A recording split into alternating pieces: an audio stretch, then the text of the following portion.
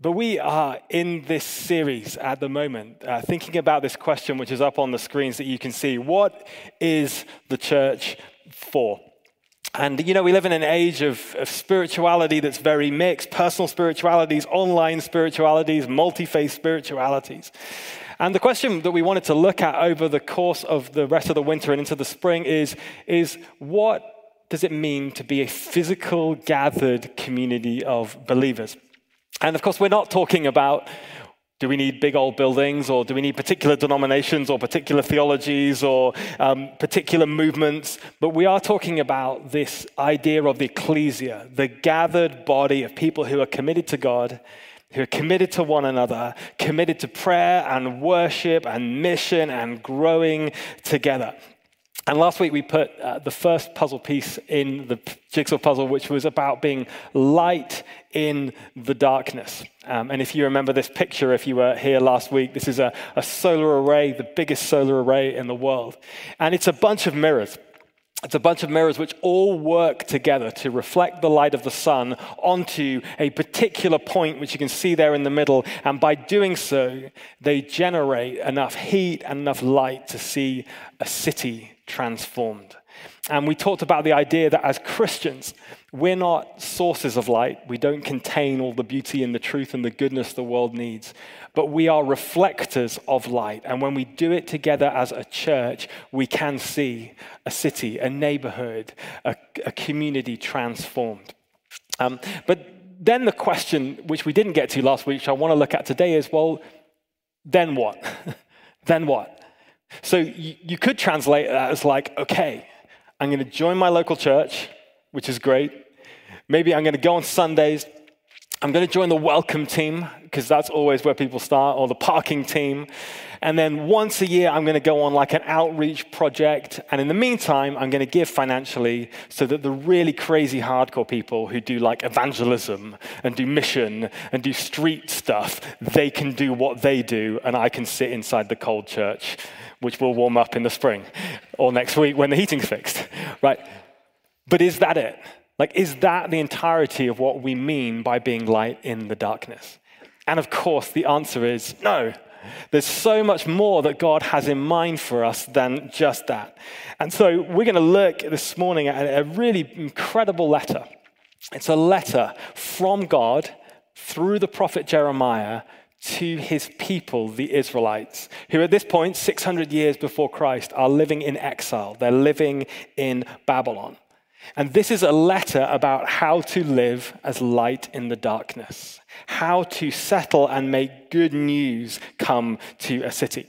And you're going to read this passage, we're going to read this, Amiel's about to read it for us, and you might notice that you've read some of it before. You might go, oh, I recognize that bit. But maybe you haven't seen the whole of this put together. And hopefully it's going to blow your mind a little bit by the end of how it all works. So Amiel's going to come and read for us Jeremiah 29, if you've got your Bibles, verses 4 through 14. Jeremiah 29, 4 through 14. All right, I will be reading from the NLT version, Jeremiah chapter 29, verses 4 to 14.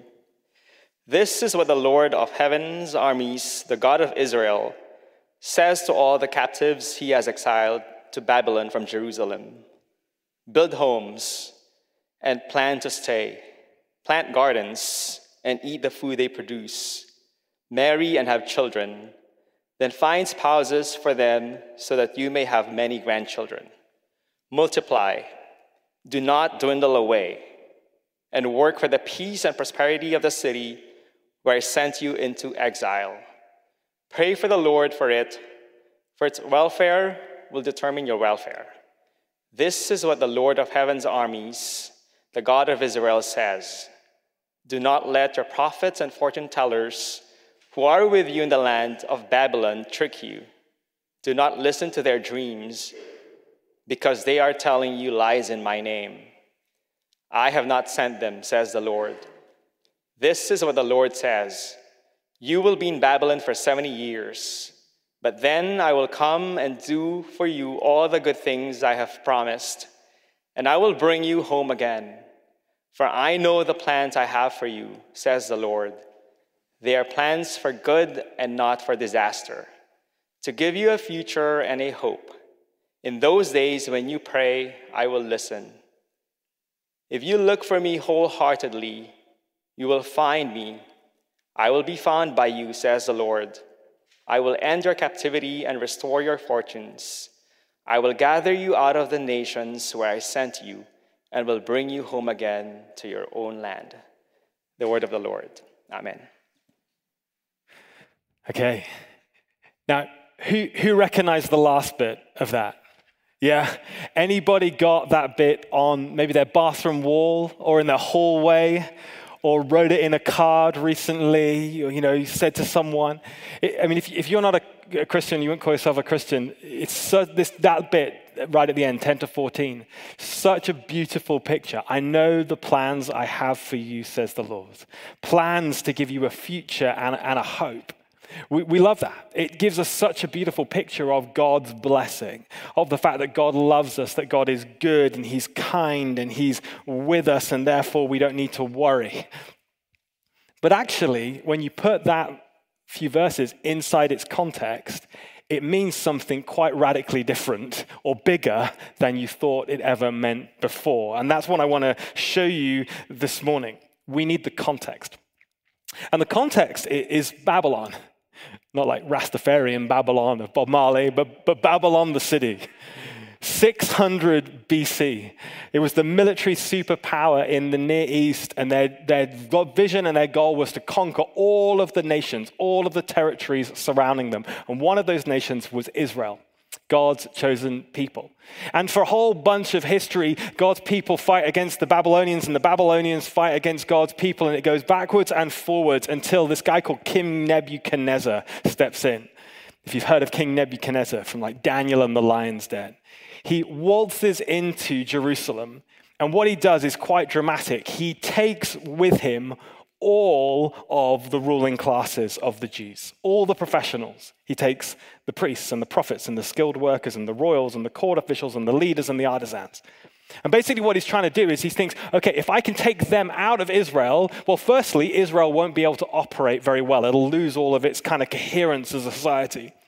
But also even more than that, if I can take those people and I can assimilate them into Babylonian life, then what will happen is by the time their kids are born and then their grandkids are born, all those Israelites will forget all about Israel because by then they'll just want to be Babylonians. Maybe for some of us whose families have moved to the US from other parts of the world in the last 1 to 2 generations, we recognize that pattern a little bit, don't we? The tension of it. Like our kids, Laura and I, they don't sound like us already. They don't. And we recognize by the time if they have kids in the US, probably by then not only will they not sound like Laura and I, they probably won't even think like Laura and I. They'll be from a different culture. And that's the vision that King Nebuchadnezzar wants to inflict on the Israelites. The problem is, though, is that the Israelites see it coming.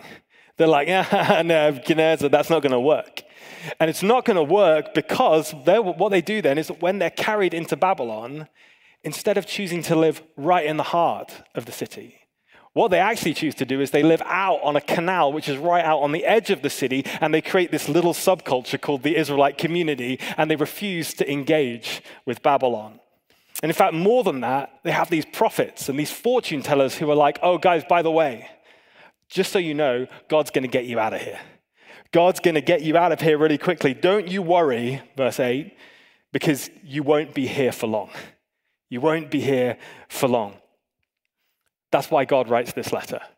And the letter that God writes is completely upside down from what they were expecting. And it is a radical picture of what it means to be light in a dark world. It's a radical picture, not just for the Israelites, but also for us and for any Christian who lives in any part of the world about how you do it really well. And the first thing he says is this: make the city your home. Make the city your home. Verse 5 and 6. Build houses and settle down. Plant gardens and eat what they produce. Marry and have sons and daughters. Find wives for your sons and daughters and give your daughters in marriage so that they too may have sons and daughters. Increase in number there. Do not decrease. There's two pictures there, you see. One is like an agricultural picture, like put down the roots of a garden. You know, if you've been at Vintage for a while, that Laura and I have had this little project to try and grow some vegetables and some fruit and be a little healthier and some kind of bit more green living. And last summer, I went to Home Depot and I saw this avocado tree. It was like a little one. And my eyes lit up. Like it was like the dream. Because I could picture this scene, right? The Californian dream. You get up in the morning, you put the coffee on, you walk out on your front porch and you pick a juicy, fresh avocado, a soft one from your tree, and you bring it back to your kitchen. And you slice it open with that trick where you take the stone out the middle and then you scoop it out and you put some eggs on the side and maybe some sourdough toast and maybe some salsa verde, and that's the Californian breakfast of a dream. Is it not? It is the California breakfast of a dream, right? And I thought, that's what I'm going to do. So I bought this tree and I went home and I dug a big hole in the garden and I put it in there and I covered it over and I watered it and I was like, this is going to be amazing. And I thought, like, is it going to be this year or will it be next year? And then I went online and said, how long does the avocado tree take before it's going to provide avocados? Do you know what the answer was? 10 to 15 years. 10 to 15 years. I thought I'd been completely conned. It's like, so basically, here's the deal. If you come around to my house in 10 to 15 years, I will make you breakfast. I'll make you breakfast. The point is, of course, is that it takes time. It takes time to put down roots. And it's not just agricultural roots. What does he say? You notice there, he says, marry. Give your sons and daughters in marriage. And by the way, just to be clear, that's not like the first version of flirt to convert. That's not what that is. It's not like go and marry all the Babylonians. That's not what he's saying at all. But what he's saying is be fruitful, multiply. Why? Because you're going to be there for some time. It's a direct echo of Genesis chapters 1 and 2 when God says to Adam and Eve, be fruitful, live in the land, multiply. It's the same deal. And that must have been very scary, I think, to the Israelites. Very scary. Because they've come from this world that they fully understand, Israel. Israel has one God, has a law that comes out which determines all the legal bits of the culture. It determines the worshiping life of the culture. It gives the language. It gives them all the different ways that they understand who they are. And suddenly, like, they're in a different culture. They're in Babylon.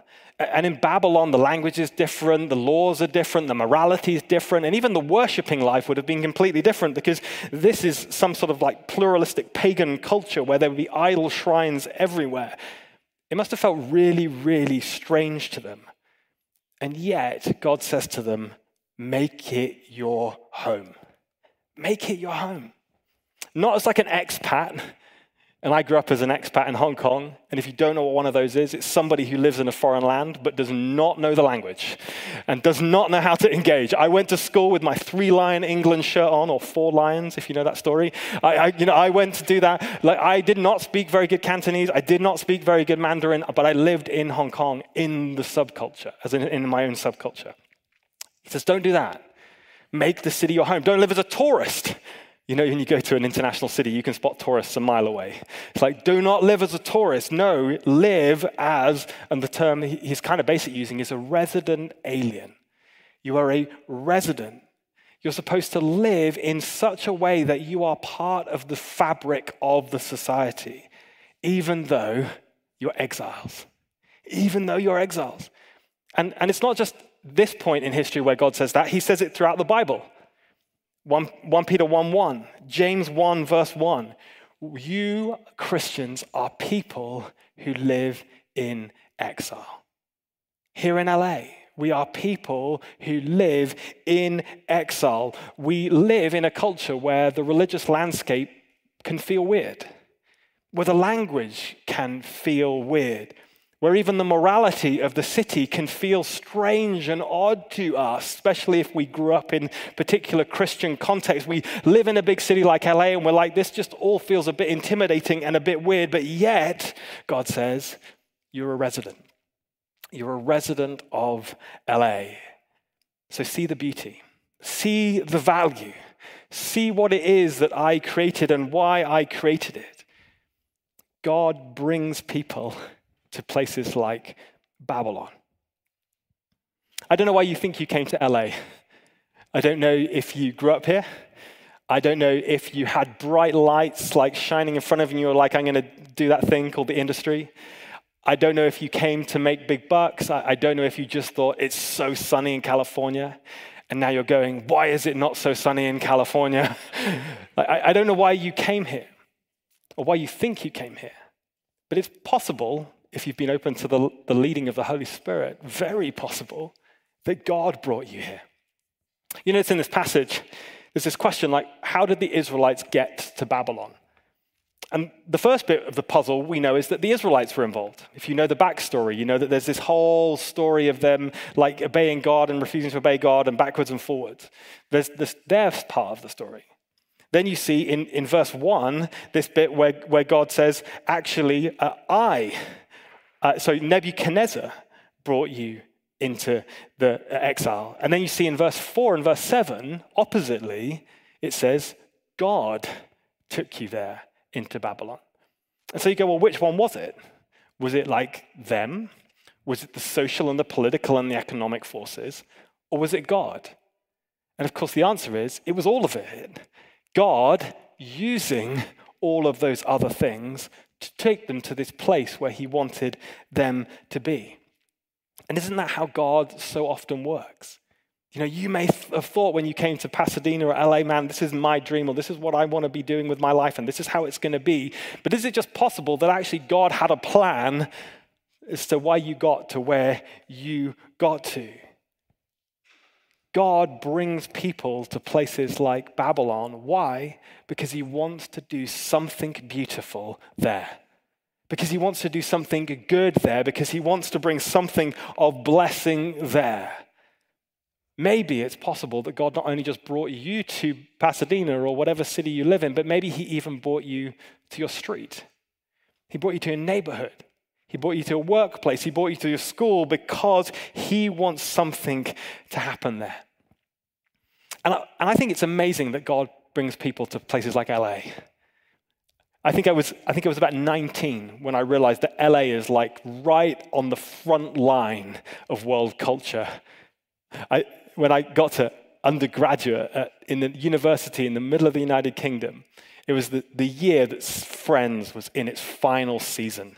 Anyone remember that? Most of you are like, no, too young. Okay, it was a long time ago.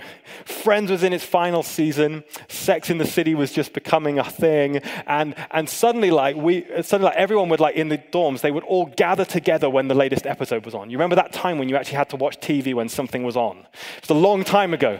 But people would gather around in their dorms and they would all sit on these tiny little screens and we'd all watch together and it was like hilarious and fantastic.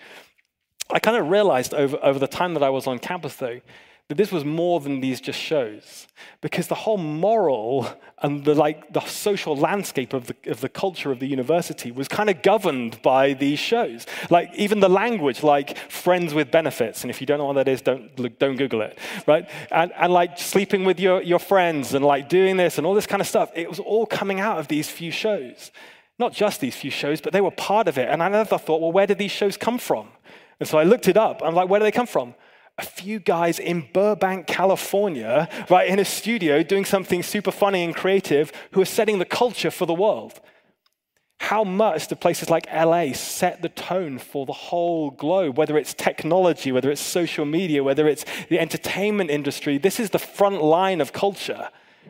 And God calls us to places like this to make a difference, to bring the light into the darkness, to bring the good news of Jesus to bear. You know, over the last couple of years, LA continued to grow. I don't know if you knew that. We kind of thought people left LA over the last couple of years. If you can just about make this out on the screen, even over the last couple of years, LA grew. But let me tell you something which is a bit of a burden on my heart. So many Christians have left LA this last couple of years. Now, people leave LA all the time for all sorts of reasons. It's a hard and expensive city to live in, and please don't think I'm going at anyone in particular, I'm not.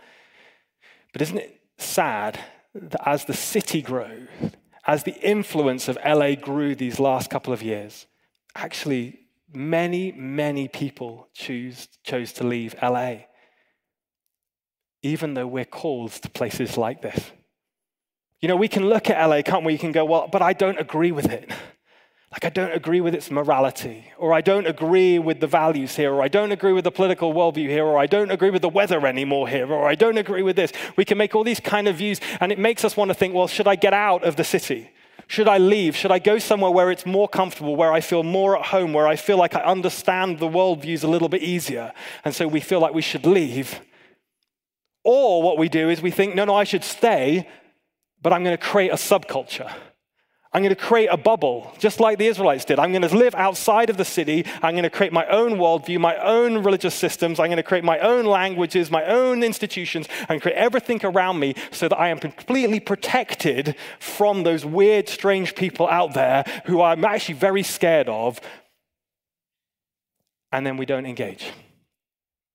And yet, God calls people to the city, and he says, make your home, put your roots down in the heart of the culture. Make your home. But then he says something interesting as well. The second thing he says is, but know this, you aren't a resident. You aren't a resident. Now, that's a bit complicated. One hand, put your roots down. You're a resident. The other side, though, you're a resident alien. Basically, what he's saying is this, is to the Israelites, know that you are not a Babylonian. Remember this. You are not, and you never will be, a Babylonian, because you are a citizen of the kingdom of God. Right? When God looks at you and God looks at me, that's what he says. He's like, you guys, your zip code where you live might be 9-1 something. But this is what you need to know. You are not a Pasadenian. You're not an Angelino. You're not a Californian. And don't throw things at me. You're not even an American or a Brit. Ultimately, you are a citizen of heaven. And you are here in the city to be an ambassador of God in the city. Right? That's the language that God uses. I don't know if you've ever seen this picture before behind me. There was a commercial. Anyone recognize that? It was about 20 years ago, this commercial went around the world. It's like the ambassador, there he is, with his beautiful wife. And he's like, oui, merci, this Ferrero Rocher, this is wonderful, magnificent. It was all this picture of a beautiful idea of an ambassador. But actually, what an ambassador really does is that they live in country A. They work in country A. They build culture and cultural links with country A. They are completely fluent in the language of country A, so much so that they don't even have an accent, unlike your pastor. Like, they're fully in the culture, but yet everybody knows that their loyalty, that their reason for being there, the values that they hold, don't come from country A. They come from country B. They come from country B. Paul says it like this in Philippians 3. Our citizenship is in heaven. Our citizenship is in heaven, and we eagerly await a Savior from there, the Lord Jesus Christ. Your address might be Pasadena or LA, but your citizenship is in heaven, which means, therefore, that when we work out how to live in the city, we don't take our cues from Babylon. We don't actually take our cues from LA. We take our cues from who we know God is and what God has to say about who we are. It's where our hope comes from. It's where our self-worth comes from. It's where our identity comes from. It's where our values come from. And of course, if you then track that through, you realize pretty quickly it's an invitation to live radically differently from many other people. It's not just in Israel where that was true. It's not just in LA where that was true. That's always been true. In the 1st, 2nd century, when the Christianity was exploding throughout the Roman and Greek world, you must think, oh wow, they must have been such a popular bunch. They must have been loved so much by everyone around them. They were not. They were not. Like in a Roman context, like they would often get these kind of stories going on like, well, what's wrong with the Christians? Right? Why do they actually love other people? Why do they love slaves? Why do they love foreigners? Why do they love outsiders? That's not a good idea. They had this other thing, which was like, oh, well, why don't you, Christians, why don't you sleep around with everybody? Because that's a really good idea, particularly for men. Why don't you sleep with everyone? And the Christians said, well, that's not how we're going to do it. Or even, and sorry, this is a little bit grotesque, but this is true. They said, well, when you have a baby girl and you want to extend your family line, why don't you leave your baby girl outside to die and get a son? Why do you live differently? And of course, the answer was, well, we live differently because we live by different rules. We live by different values. We live by the values of heaven. And it's true for us today, you know, whether you come from a Western culture, which is very much like me-centered, what I need, what I want, my goals, or even if you come from an Eastern culture, which is like is more about like us first, you know, our tribe, our family, our culture first. Wherever you come from, the kingdom is different. It's described as upside down. Jesus says crazy things like, blessed are the poor, blessed are the meek, blessed are the mild, blessed are people who are not like you. In fact, if you look at like worldly culture versus Christian, like God's culture, they are just totally different. I mean, just think about like the big three for a minute, like money, sex, and power. Right? In money terms, the world says what? Get it, get as much as you can, and spend it. Right? What does the kingdom say? It's not yours. It's a gift. It's on loan to you, so invest it really well so that things can change. Sex in the world, right? Get as much as you can with whoever you want, whenever you want it, however you want it. It's about you. Sex in God's terms is the opposite. It is an act of giving. Giving yourself away to love someone else. It's why, in fact, we say in Christian terms, we only actually say that sex is for marriage because ultimately it has to happen within the context by which you are actually prepared to give yourself away to someone else forever. And so we have that place for sex. Power. Get as much as you can. Be in charge of everything. Power in the kingdom is about serving and sacrifice and loving. It's totally different. And so God says, live in the land, be in the heart of the culture, but take your values from somewhere else. And let's just be honest, like that's a hard thing. You know, there's 4 things God could have said to the Israelites. Number 1, he could have said, like, just hang outside the city, you're going home soon. I'll take you out of here. He doesn't. Number 2, he could have said to them, hey, just hang out in your own subculture, do your own thing, live your own dreams, do your own story, just keep away from the Babylonians. He doesn't. Third thing he could have said is, just assimilate. Just assimilate. Get in the culture, be Babylonians. How easy is that for us as Christians? Just be like everybody else. He doesn't. The 4th thing is be in the city, but not of the city. Take your values and your way of being from somewhere else. And it's the hardest thing, probably, of all the options. But it's exactly what God says to us. You are light in the dark. Not light in the light. I don't know if you've ever tried taking a small light bulb into a brightly lit room. It doesn't do very much. You're not dark in the dark. You are light in the dark. It's what the church is for. A city on a hill, we're called, to make a difference. So how do you do it? How do you actually go about doing that? Well, this is the mic drop moment in the passage. Jeremiah 29:7. Seek the peace and the prosperity of the city to which I carried you into exile. Pray to the Lord for it, because if it prospers, you will prosper. What? Like the Israelites would have probably lost it at that moment when they heard that, because it sounds nuts, right? They've just been carried away into captivity. They're not in their homeland anymore. They're all about Israel. They're all about their own culture. And suddenly, right in here, it says, seek the peace and the prosperity of the city. And that word is shalom. And shalom is not just peace, by the way. It's way more than peace. This is the best definition I have. Shalom is the webbing together of God, humans, and all creation in justice and fulfillment and delight. It's what the Hebrew prophets call shalom. We call it peace, but it means far more than mere peace of mind or a ceasefire between enemies.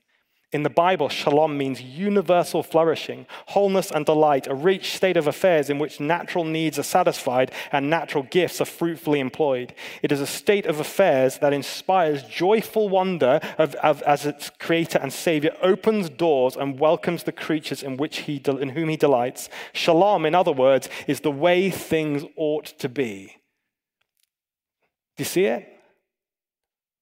Shalom in Babylon means that the Israelites are told they have to seek the full thriving and the flourishing of the enemy city.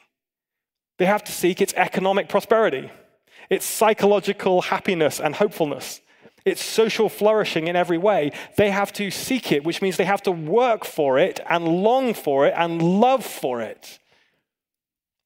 And they would have been absolutely apoplectic at that idea. Now, they were used to the idea of praying for their own city. Pray for the peace of Jerusalem, the psalmist says in Psalm 122. May those who you love be secure. May there be peace within your walls and security in with your citadels. But now they are called to pray for Babylon. That is beyond anything that seems reasonable. Your enemies, you pray for them. But of course, that's exactly what Jesus says too. Jesus says it in Matthew 5. I tell you, love your enemies and pray for those who persecute you. It's not even just what Jesus said, it's what Jesus did. We're told, aren't we? While we were still far away, while we were still enemies of God, while we didn't want to have anything to do with him, Jesus came and moved into our world. He came to us, to live amongst us, to love us, and to save us.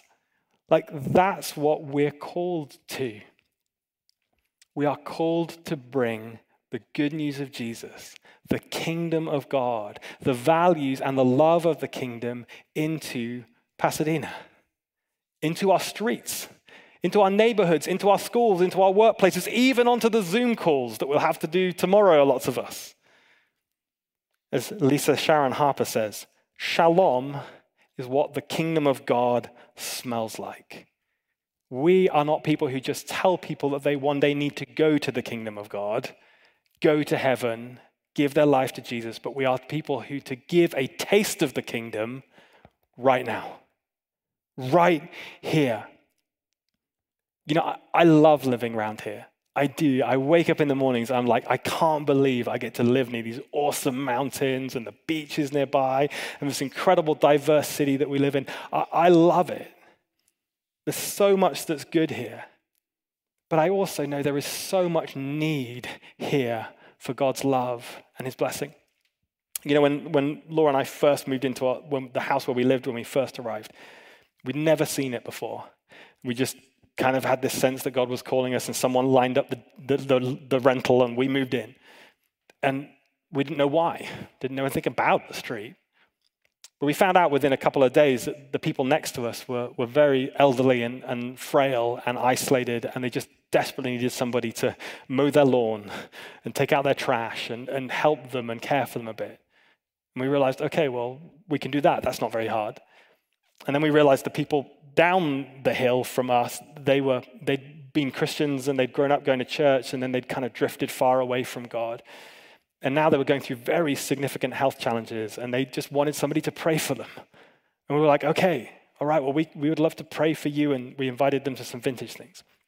And then we realized at the bottom of the street, under the road bridge, in fact, my son realized this, that in Thanksgiving during the pandemic, there was a whole bunch of people living in the dirt under the road bridge at the bottom of the street. And my son said to me, he's like, Dad, how can we possibly have like Thanksgiving dinner on our house when they're sitting in the rain under the bridge? And he actually challenged us to go and take dinner, and we had dinner under the bridge with some of these people, and they're still friends. One of them just texted me this morning and was like, hey, we're trying to figure out this housing thing. Can you help us figure out the government housing thing? I was like, yes, we can do that. Now, we haven't got it all right. We haven't figured it all out. A lot of the time we live in this subculture called Christendom that we create in churches.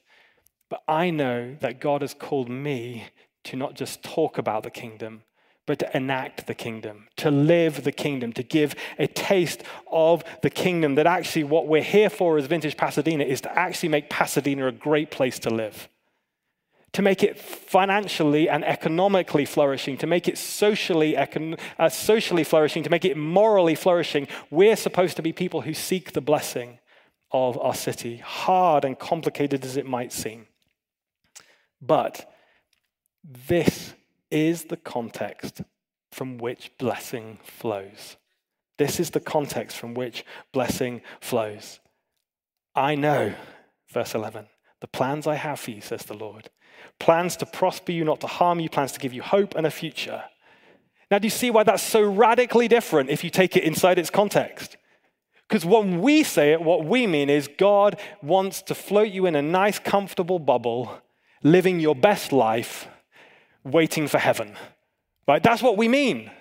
And yet, where does the blessing come? It comes into Babylon, through Babylon, and one day out of Babylon. Right? If you know the characters in this story, if you read this bit of history, you got Daniel, Shadrach, Meshach, and Abednego. You remember them from the VeggieTales. I forget their names, right? Benny, one of them's Benny, right? What happens to them? They live in Babylon. They live with a different morality. They live in a different story, but they faithfully serve the kings. They serve the emperor. They have to make very tough moral choices, which almost lead them at times to their death. But yet God is faithful. God blesses them. God is kind. And in the end, they are basically senior civil servants. They are trusted advisors. They run the kingdom of Babylon, is what happens. Blessing doesn't happen outside of Babylon. It doesn't happen in a comfy place somewhere in a subculture. No, blessing happens right there in the heart of the city. God cared for Babylon, and he cares for LA. He cares for your city, your street. He cares for the place that you work. He cares for the place you're going to hang out next weekend. And it's such a holistic vision for blessing. You know, I feel like in these last couple of years, another thing that's made me just so sad is the way that I've seen like Christianity almost divided in two. And like on one side, it's like, well, God is about, heaven. God's about personal salvation and the Bible and personal healing and certain moral issues. And then on the other hand, we said, no, God is about the earth. He's about morality. He's about societal change. He's about goodness. And we've almost like drawn a line down the middle, and we've put political terms on it, we've put social terms on it, we've put like demographic terms on it, we've put church denominational lines across it, and we've said God is only about this one, or he's about this one. And yet, when you get this vision for the kingdom, you realize God does not get divided down the middle. God is about almost, if not completely, all of it. He cares about the whole person, the whole city, the whole story, the whole of eternity. What does it mean for you this week to be called to the city, to be called to your street, to be called to your neighborhood? And I used to run this business, and my first ever employee was a guy called Mike, and he was literally the grumpiest man in the world. I mean, especially in the mornings. And I remember one morning he came into the office like even more grumpy than normal. He was just like a bear. And I said, "Oh, mate, what's wrong?" And he said, "My back hurts." And I said, "Oh, I'm so sorry." And then this kind of thing of the Holy Spirit like just nudged me and was like, "Pray for him." And I was like, "No, it's not going to go well." But then the Holy Spirit said, "No, pray for him." And I went, "No." And the Holy Spirit said, "Pray for him." And I went, "Okay." So I said to Mike, "Hey, mate, look, I'm sorry. You know I'm a Christian. I actually think God can heal your back. Could I pray for you?" I thought, he's going to hit me. And he was like, "All right then." And so I put my hand on his back. I thought, he's definitely going to hit me now. And I prayed this very short and very awkward prayer for his back. And I went, "In the name of Jesus, amen." And that was it. And he was clearly a bit kind of like uncomfortable. And so he went out of the office. And later in the day, he came back. And I said to him, "Oh, mate, how's your back?" And he was like, "Oh, yeah, it's better." Like, that was it. Not a thank you, not a like, wow prayer, not anything. It was just like, "Yeah, it's better." And that was it. 3 weeks later, he came back into the office. He went, oh, by the way, just thought you might want to know, I've started going to my local church. I was like, what? Like, about 5% of adults go to church in the United Kingdom. Like, for him to go to church, he's like the last person in the world who would walk into a church. He's like, no, I've started to go to my church, right? It came through this ridiculously scared act of trying to be good news and bring healing to him, right? I wonder this week, I wonder who you're going to be hanging out with tomorrow morning. I wonder what Zoom call you're going to be on. I wonder who you're going to bump into on the metro or on the way to walk. No, you don't walk to work, it's Pasadena. I mean, drive to work. Like, who are you going to bump into? And what would it look like to seek not just the salvation, which is part of it, but the prosperity and the blessing of your city? Because I believe God's vision is bigger than our vision. That what God has for Vintage is salvation. It is going to heaven, but it's also bigger than that. I love that we are here. And it's not because it's the building. I just love that we are right in the center of Pasadena. There's a guy called Jonathan Brooks. He's a black pastor in South Chicago, in one of the toughest neighborhoods in the US. And he's written this amazing book called Church Forsaken. And this is what he says. It's his vision for a church. And I want to just pray it as a prayer over us as I invite the Holy Spirit to speak to us. The church is the body of Christ, made up of followers of Jesus Christ, who seek to be representatives on earth by loving God and loving their neighbor. The body of Christ has unique gifts and power when it physically comes together in the form of a local church. The power is realized through prayer, the working of the Holy Spirit, the ability to act as a connector and an information hub throughout the community, the ability to develop and disciple leaders and to speak into the moral dialogue of a community on national and even at an international level. The gifts of the local church are realized through showing love to their neighbors by living life and serving with them, doing justice and loving mercy. And so come, Holy Spirit. Come, Holy Spirit.